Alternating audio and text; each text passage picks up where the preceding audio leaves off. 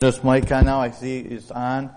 Well, happy Sabbath, everybody. It's nice seeing everybody on this beautiful Sabbath, and man, is it beautiful outside. So, thanks for coming, because it would have been a good, tempting day to spend time in nature. So, if you don't mind, I'd like to have just a little quick prayer before I begin.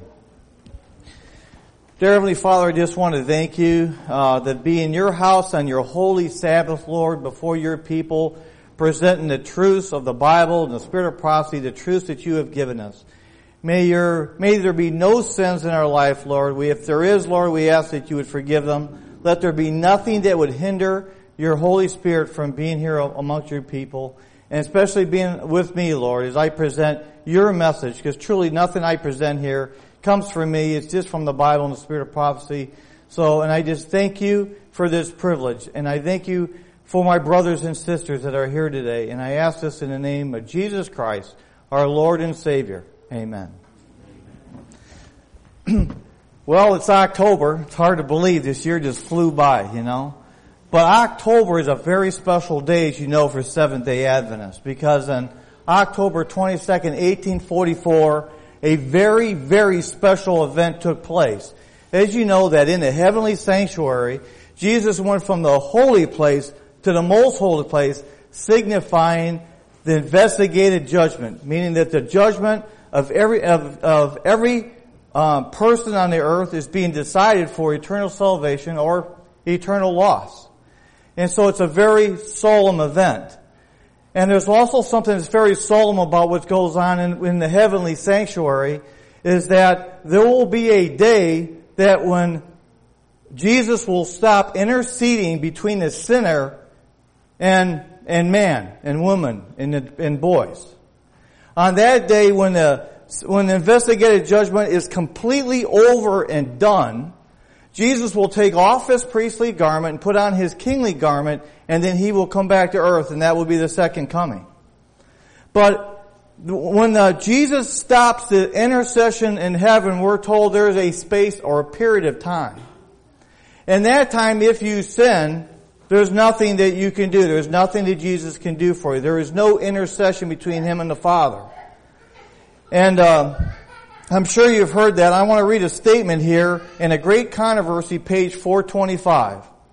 Those who are living upon the earth, when the intercession of Christ shall cease in the sanctuary above, are to stand in the sight of a holy God without a mediator.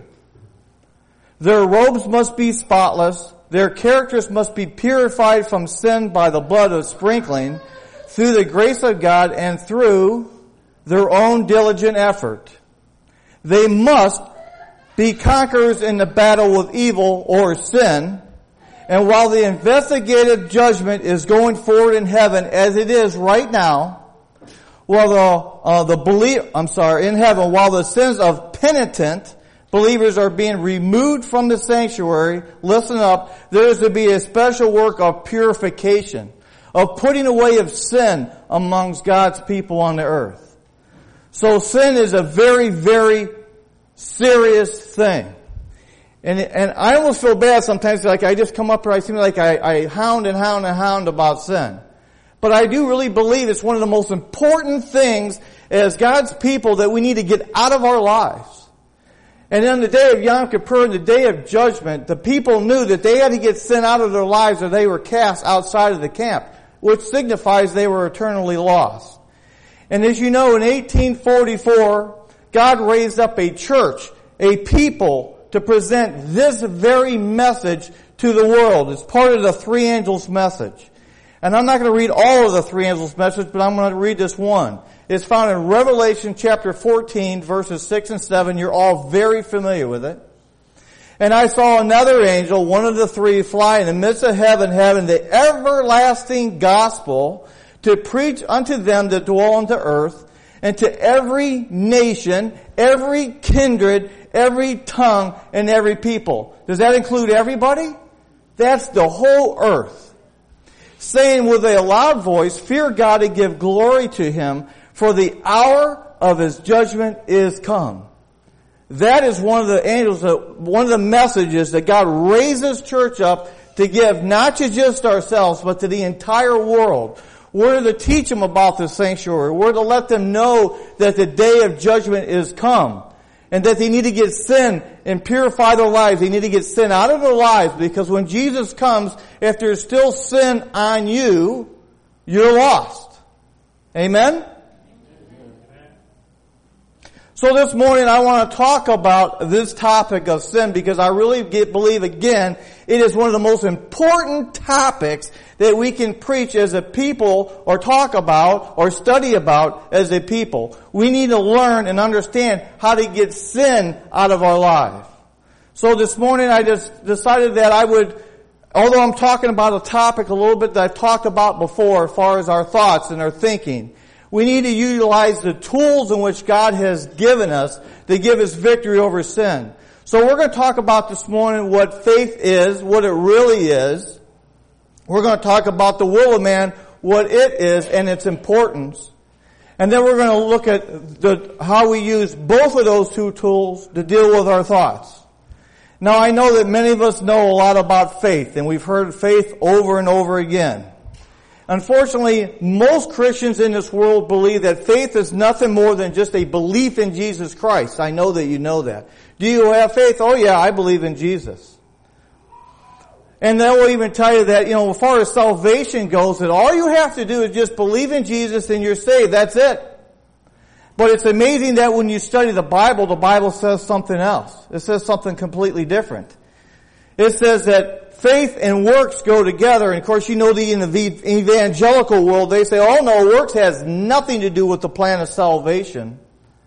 Has nothing to do. And in fact, if you even try to have good works or good actions in your life, you're just trying to earn your way to salvation. Well, let me make something really clear.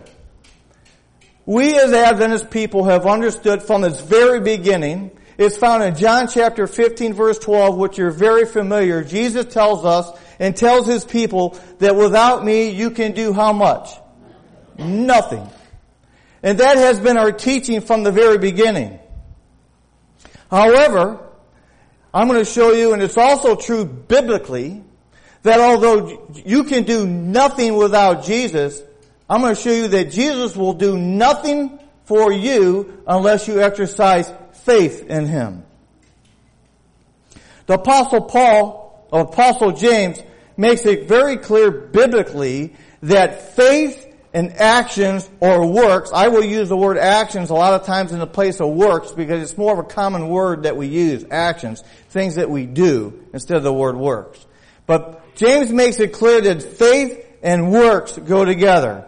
And again, I'm going to read something that I know that you're very familiar with, but I'm going to show you something a little deeper about faith today that you may not be aware of. James chapter 2 and verse 14. What does it profit, my brethren, though a man say he had faith and have not works? Can faith save him alone? So here James is separating the two. He's saying, listen, can faith save you alone apart from works? And then he goes on to tell a little story. Now listen, James says, if a brother or sister be naked and destitute of daily food, and one of you say unto them, depart in peace, be you warmed and filled, notwithstanding you give not those things which are needful for the body, what is the profit? Even so, if faith hath not works or action, it is dead being alone. Yes, a man may say, you have faith and I have works. Show me your faith without your works. And James says, I will show you my faith with my works. Thou believest there is one God, thou doest well. The devils also believe and tremble. So just believing in God is not faith at all. The devil believes in God, but he's not saved. Okay? So just saying I believe in God is not enough for salvation.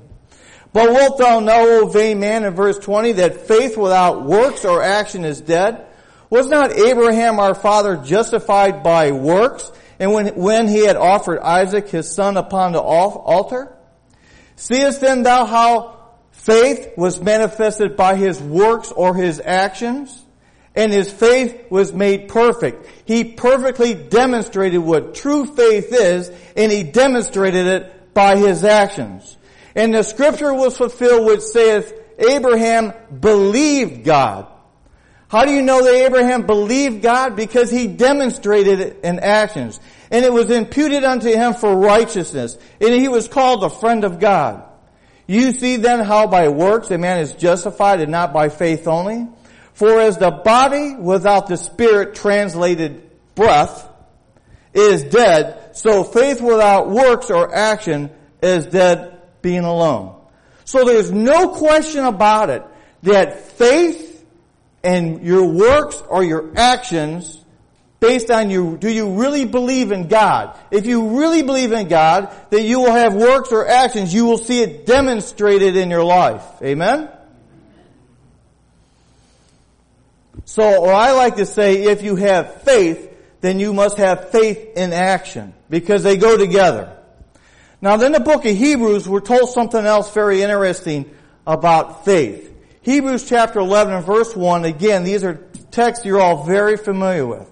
Hebrews 11 and verse 1, I love this. Now faith is the substance of things hoped for, the evidence of things not seen. So this means that God isn't going to do something for you first in order for you to have faith. You must demonstrate your faith in actions before God is going to do something for you. Amen? So I find that in faith, I find that there are three components in faith in every faith story in the Bible. One of the components of faith is that you must believe that God can do whatever it is you are hoping for. So there is a belief in God that He can do something and that you are hoping for, and then it must be demonstrated that your belief in what you're hoping for must have actions, or it's not faith. And you will find that this is true in every story in the Bible.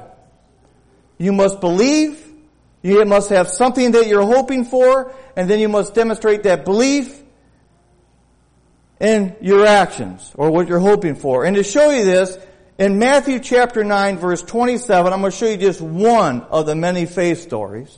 Matthew chapter 9 and verse 27. And when Jesus departed thence, two blind men followed him, crying, saying, Thou Son of David, have mercy on us. So what kind of men were following Jesus? Two what? Blind men. What were they hoping for? They were hoping that they could see again, right? So there's the hope aspect of faith.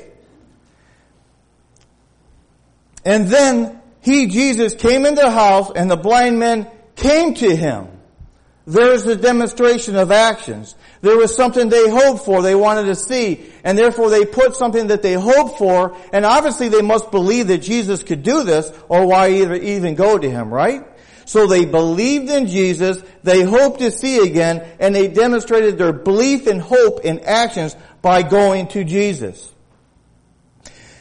And it says, and the Bible says this, and when Jesus, had come in the house, the blind men came to Him, and Jesus said unto them, Believe you that I am able to do this?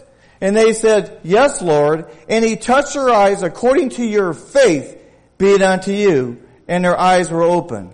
So again, you can see that the three components of faith. You must believe that God can do something. There must be something that you're hoping for. And then you must demonstrate what you're hoping for and believe in your actions. Or it's not faith. You will find that in the story of faith when God told Israel to march around the walls of Jericho. Their hope was the walls would come down and they would siege it. They also had to believe that God would do it, and they demonstrated their actions by doing what God said. You can find it in the story of the woman who had an issue of blood. What did she want? She wanted to be cured from the issue of blood. What did she do? She believed that Jesus could do that for her, and she demonstrated in actions by going to Jesus and by just touching the hem of His garment. And Jesus healed her according to her faith. And you even find this story, it might seem silly, but it isn't silly when you study it, even in the story of Abraham, because we're given in the Bible the story of Abraham and how he showed a faith that was perfect. And even in the story of Abraham, you find these three components of faith.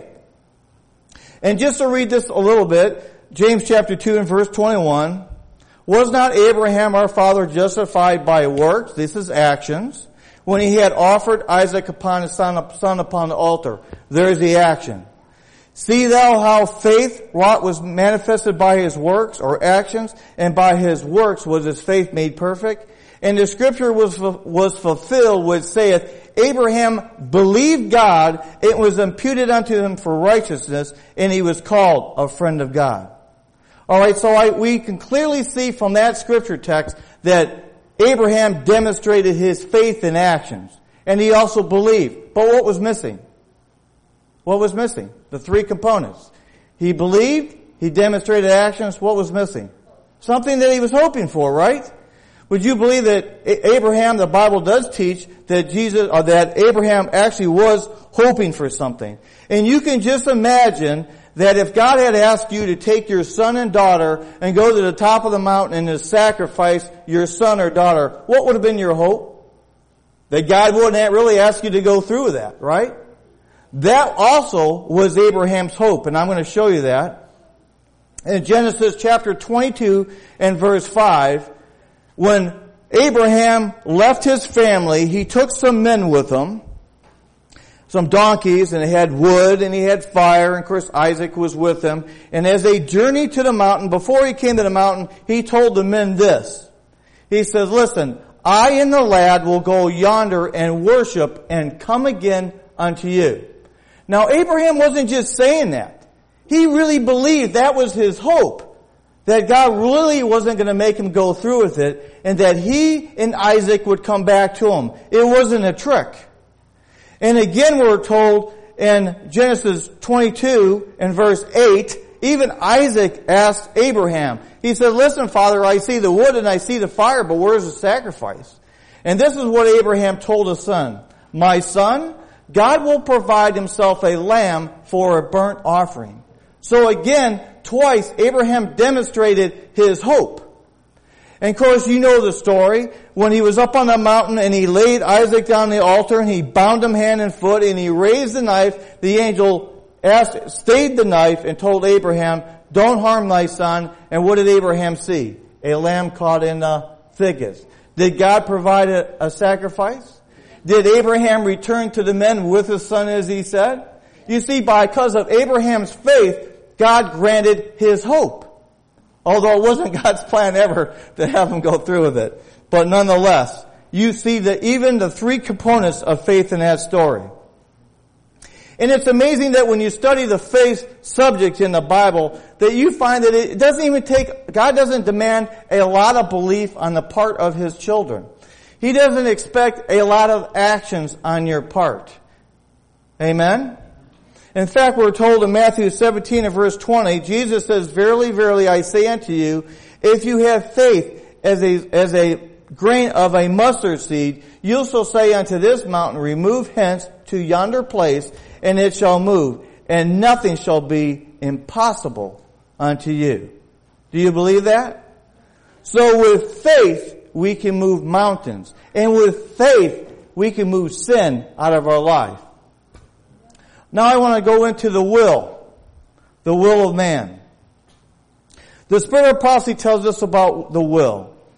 The will is the governing power in the nature of man, bringing all the other faculties under its sway. It's the deciding power which works in the children of men unto obedience or unto disobedience. The will is the power of decision or of choice. The will is what you use to whether you choose to sin or choose not to sin. To be obedient, to be disobedient. In fact, all of you exercise your will today in coming to church today, and that's why you're here. If you chose not to come here, as I could see some chose not to, they're not here. So the will isn't that very hard to understand. It's something that we have that God has given us. It is all for all of us to use. But one of the things I like, what I just read in the Spirit of Prophecy, that your will is so powerful that it can bring all the other faculties under its sway. Now what are the faculties? The faculties are these. Your eyes are a faculty. You choose what you will see. Amen? You're in control of that. God won't control that for you. That's for you to decide. Your ears are a faculty. You decide what you will listen to or not listen to. And I'm glad you're here today listening to the Bible and the Spirit of prophecy. Your touch is also a faculty. You decide the things that you will touch and handle and the things you won't touch and handle. Your taste is also a faculty. You decide what you will put in your mouth and what you won't put in your mouth. Even your thoughts are a faculty. You decide what you will allow your mind to think of and what you won't allow your mind to think of. Now here's what's interesting. What really makes your will is that God has given it to you and it's free. It's free for you to choose what to do. Satan himself can't even force the will. And I'll show you a text on that. I want to read something I read a long time ago here. I don't know if you'll remember it. But I have a book called Healing the Broken Brain. It was written by an Adventist psychologist. It's a good read. You can get it through your ABC. Online, I guess. I'm not sure we even have it anymore. I think there's still one in Washington, D.C. But in this book, Dr. Elder Chalmers, a Seventh-day Adventist psychologist, and I love what he wrote in this book. He said, "My wife and I will long remember our visit with Dr. Wilder Penfield. We spent about 6.5 hours with him. He described some of his experiences in probing the exposed brain of a conscious person under surgery with epileptic seizures. As we would touch the surface of his temporal cortex, that's this part, with a gentle electric current, his patient would relate an experience of many years before. The patient would be reliving the experience all over again. He would see the people, the street corners, the barn. He would hear the sounds and the music and the conversations that all took place years before. It was all there permanently recorded in the brain, ready for playback by the touch of a gentle electric probe." And then Dr. Penfield said these things. He said, "These studies have shown that everything," I'm lost myself hanging, one second, "has shown that everything that we pay attention to has been permanently recorded in the brain."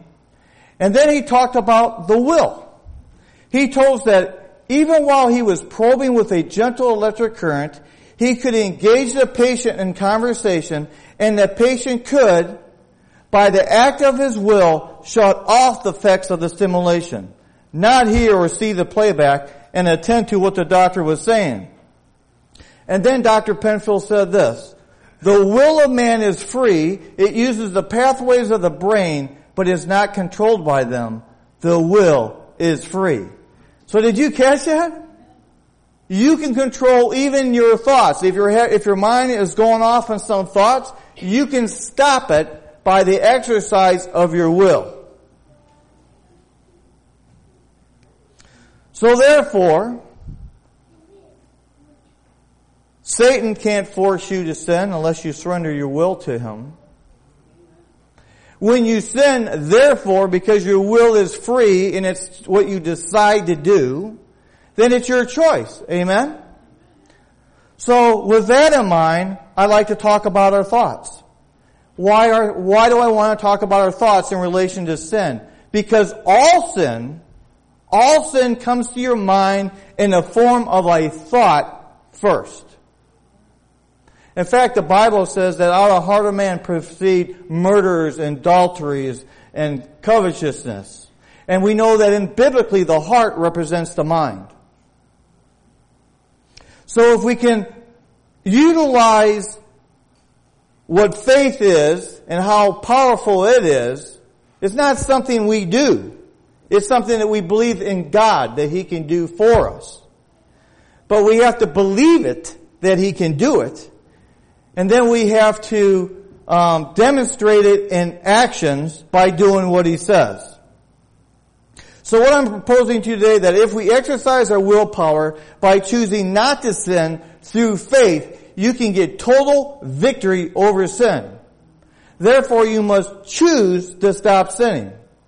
And then we must exercise faith to stop sinning, and faith must have all three components of faith in order to be faith. And you don't have to have those three components in any order, but you must have all three of them. And you will find that when you study the subject of faith in many stories in the Bible.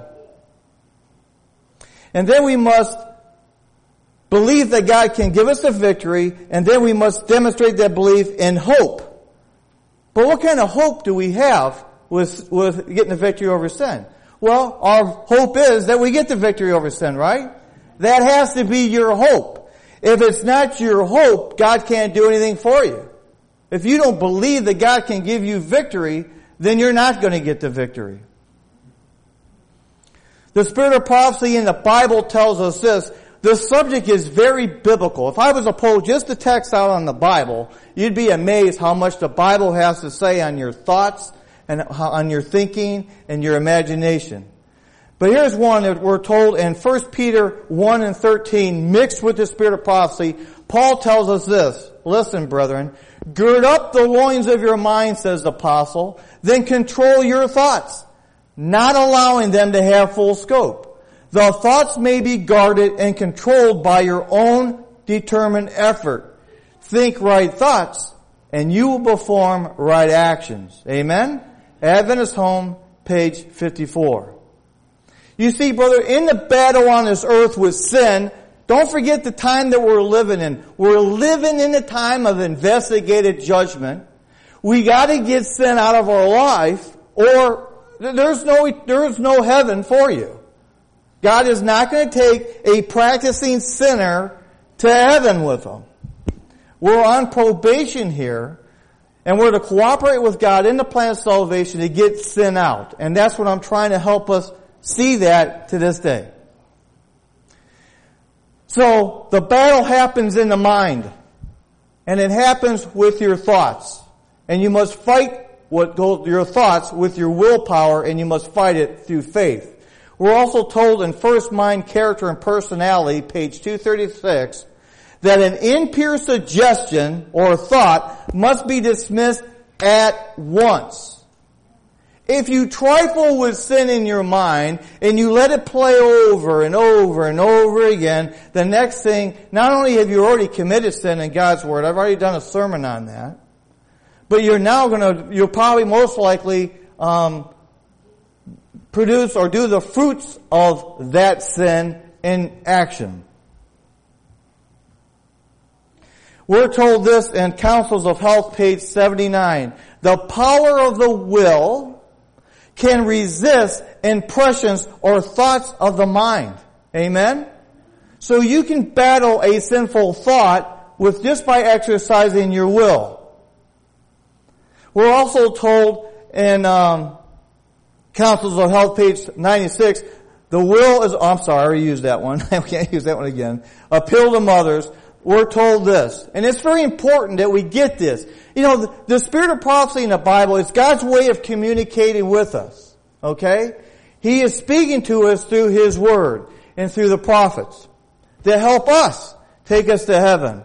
And we're told in Appeal to Mothers, page 29, the first work for those who would reform is to purify the imagination.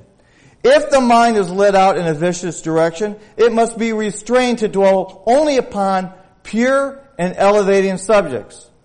We need to understand that Christ is ready to set us free from sin, but He does not force the will. And if you, by persistent transgression, and the will itself is wholly bent on sinning, and you do not desire to be set free from sin, if we will not accept His grace, what more can we do? We have destroyed ourselves by our own determined rejection of His love. And that is found in Steps to Christ, page 34. So what can I tell you? The warfare with sin goes on in the mind. And it's in the mind that we must battle for it. Against it. We're told again, First Mind, Character, and Personality, page 235, that your mind must engage in the spiritual warfare. Every thought must be brought into captivity and to the obedience of Christ. Amen? It's very biblical. In 2 Corinthians, starting on chapter 10, verse 4, we're told this, that the weapons of our warfare are not carnal, but mighty through God, to the pulling down of strongholds, casting down imaginations and every high thing that exalts itself against the knowledge of God, and bringing into captivity every thought to the obedience of Christ. Do you believe that God can do this?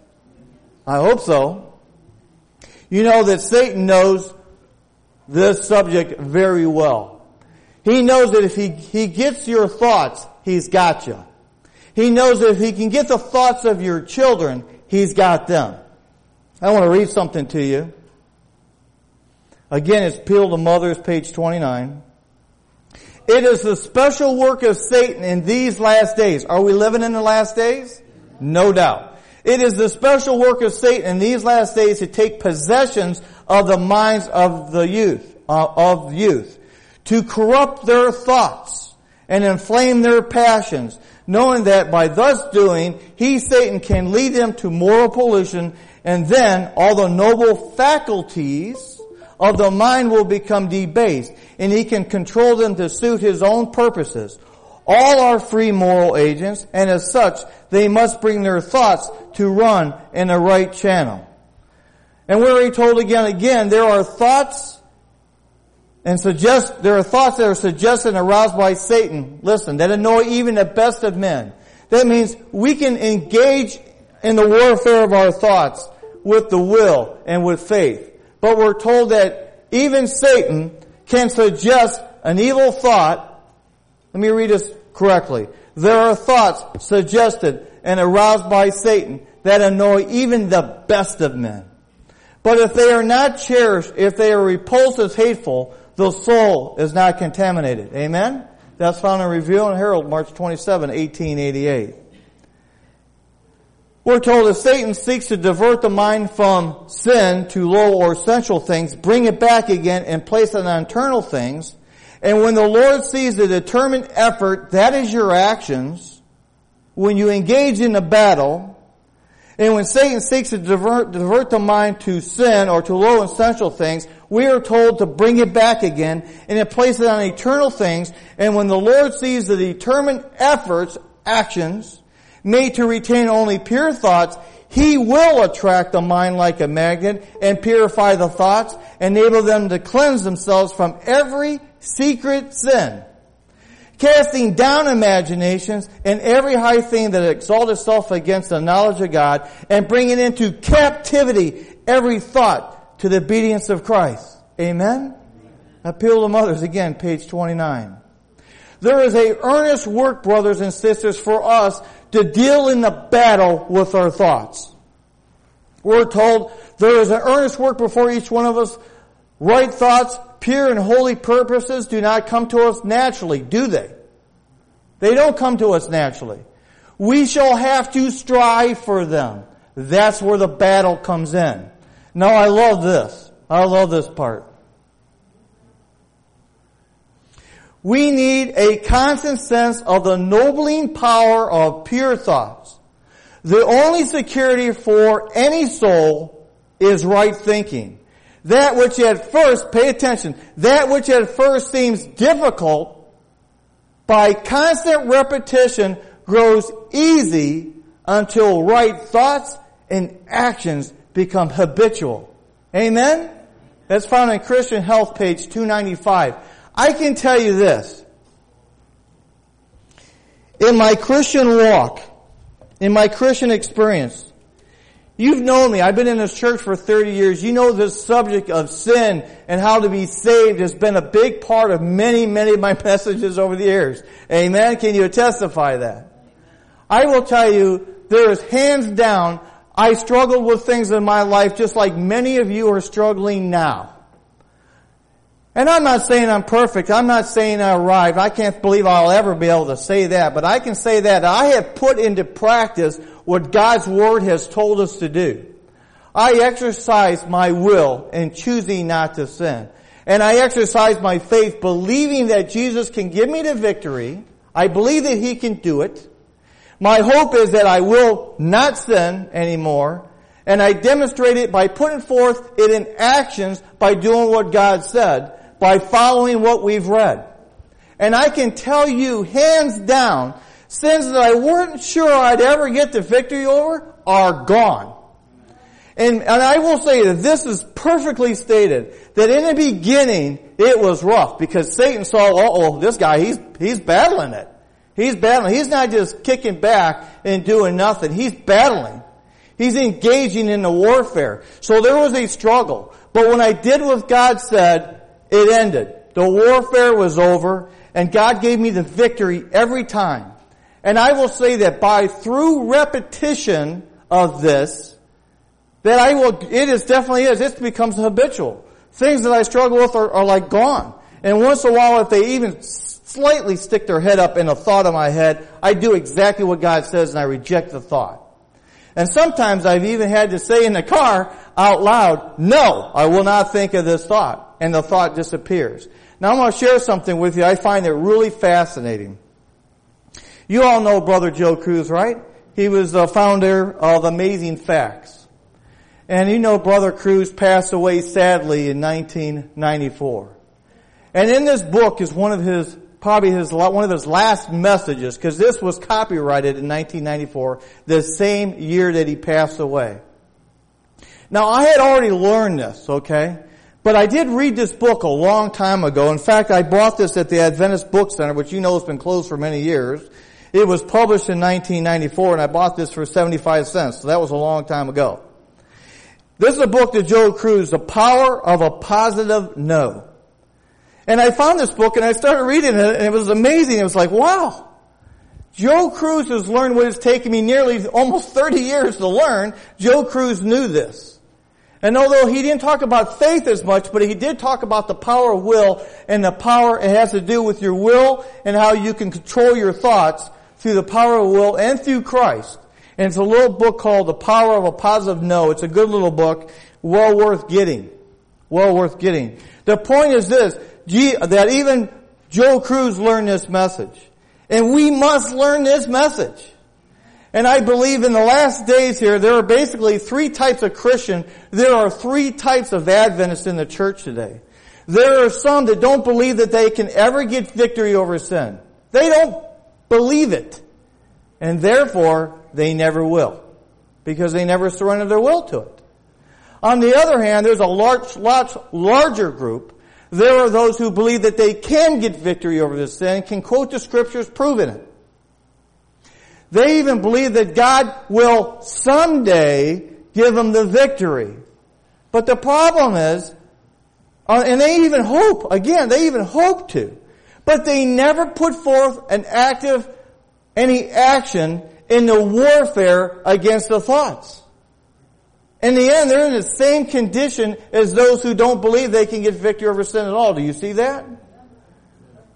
We have to exercise our wills. We must choose that we're not going to sin because God has made it clear. It must be separated from you in these times of judgment. We don't know when our name's going to come up. But when it comes up and Jesus moves on, it's final wherever you're at. Yeah, He still intercedes for you for now. If you pass away, it's definitely over. The Bible makes it clear. Next comes the judgment, the final decision. All right? It's in very important times that we're living in.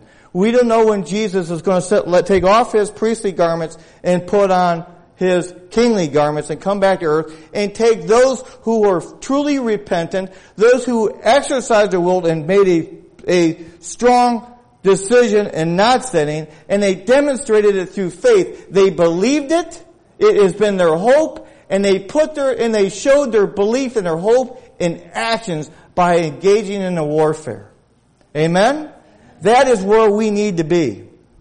The Bible makes it clear in Proverbs 23 and verse 7, as a man thinketh in his heart, so is he. That's where you're at. If you think of adulterer thoughts, you're an adulterer. If you think of murder, you're a murderer. If you think of covetousness, you're a covetous person.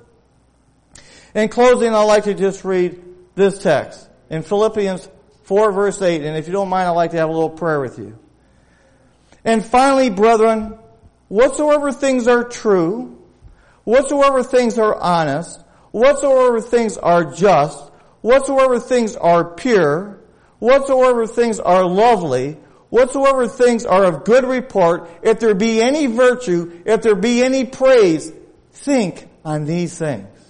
So that means when you go home, you can't go home and turn on the TV and let your eyes and ears take in corruption and hope to have pure thoughts. You can't go home and eat a diet that's so far off God's plan and think that you can have pure thoughts, because your diet has a lot to do with how you think, believe it or not. So we got to pay attention to what we see and what we allow our minds to hear if you want to have your minds untainted.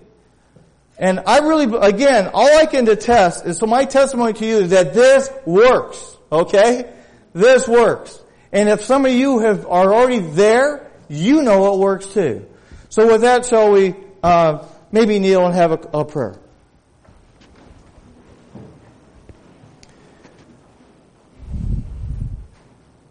Dear Heavenly Father, Jesus, we know that you're in the most holy. We know that the investigated judgment is going forward. And I know that it is your desire that this message, which is only found in the Bible and the Spirit of prophecy, sinks into your people's heads, and that we put forth faith and exercise our will towards what you have instructed us to do, so that you can do a mighty work in us. I pray that we give some thought to your message today, Lord. And that our desires are not so focused on this earthly world, but our focus is in heaven. We need you. We love you. Thank you for your sacrifice. Thank you for your blood. And thank you for giving us this truth and for this church and for all the truths that we have. Let us not take it for granted, Lord. We love you and we thank you. And to Jesus Christ, who is able to do above and beyond anything that we can even think. In Jesus Christ, our Lord and Savior. Amen.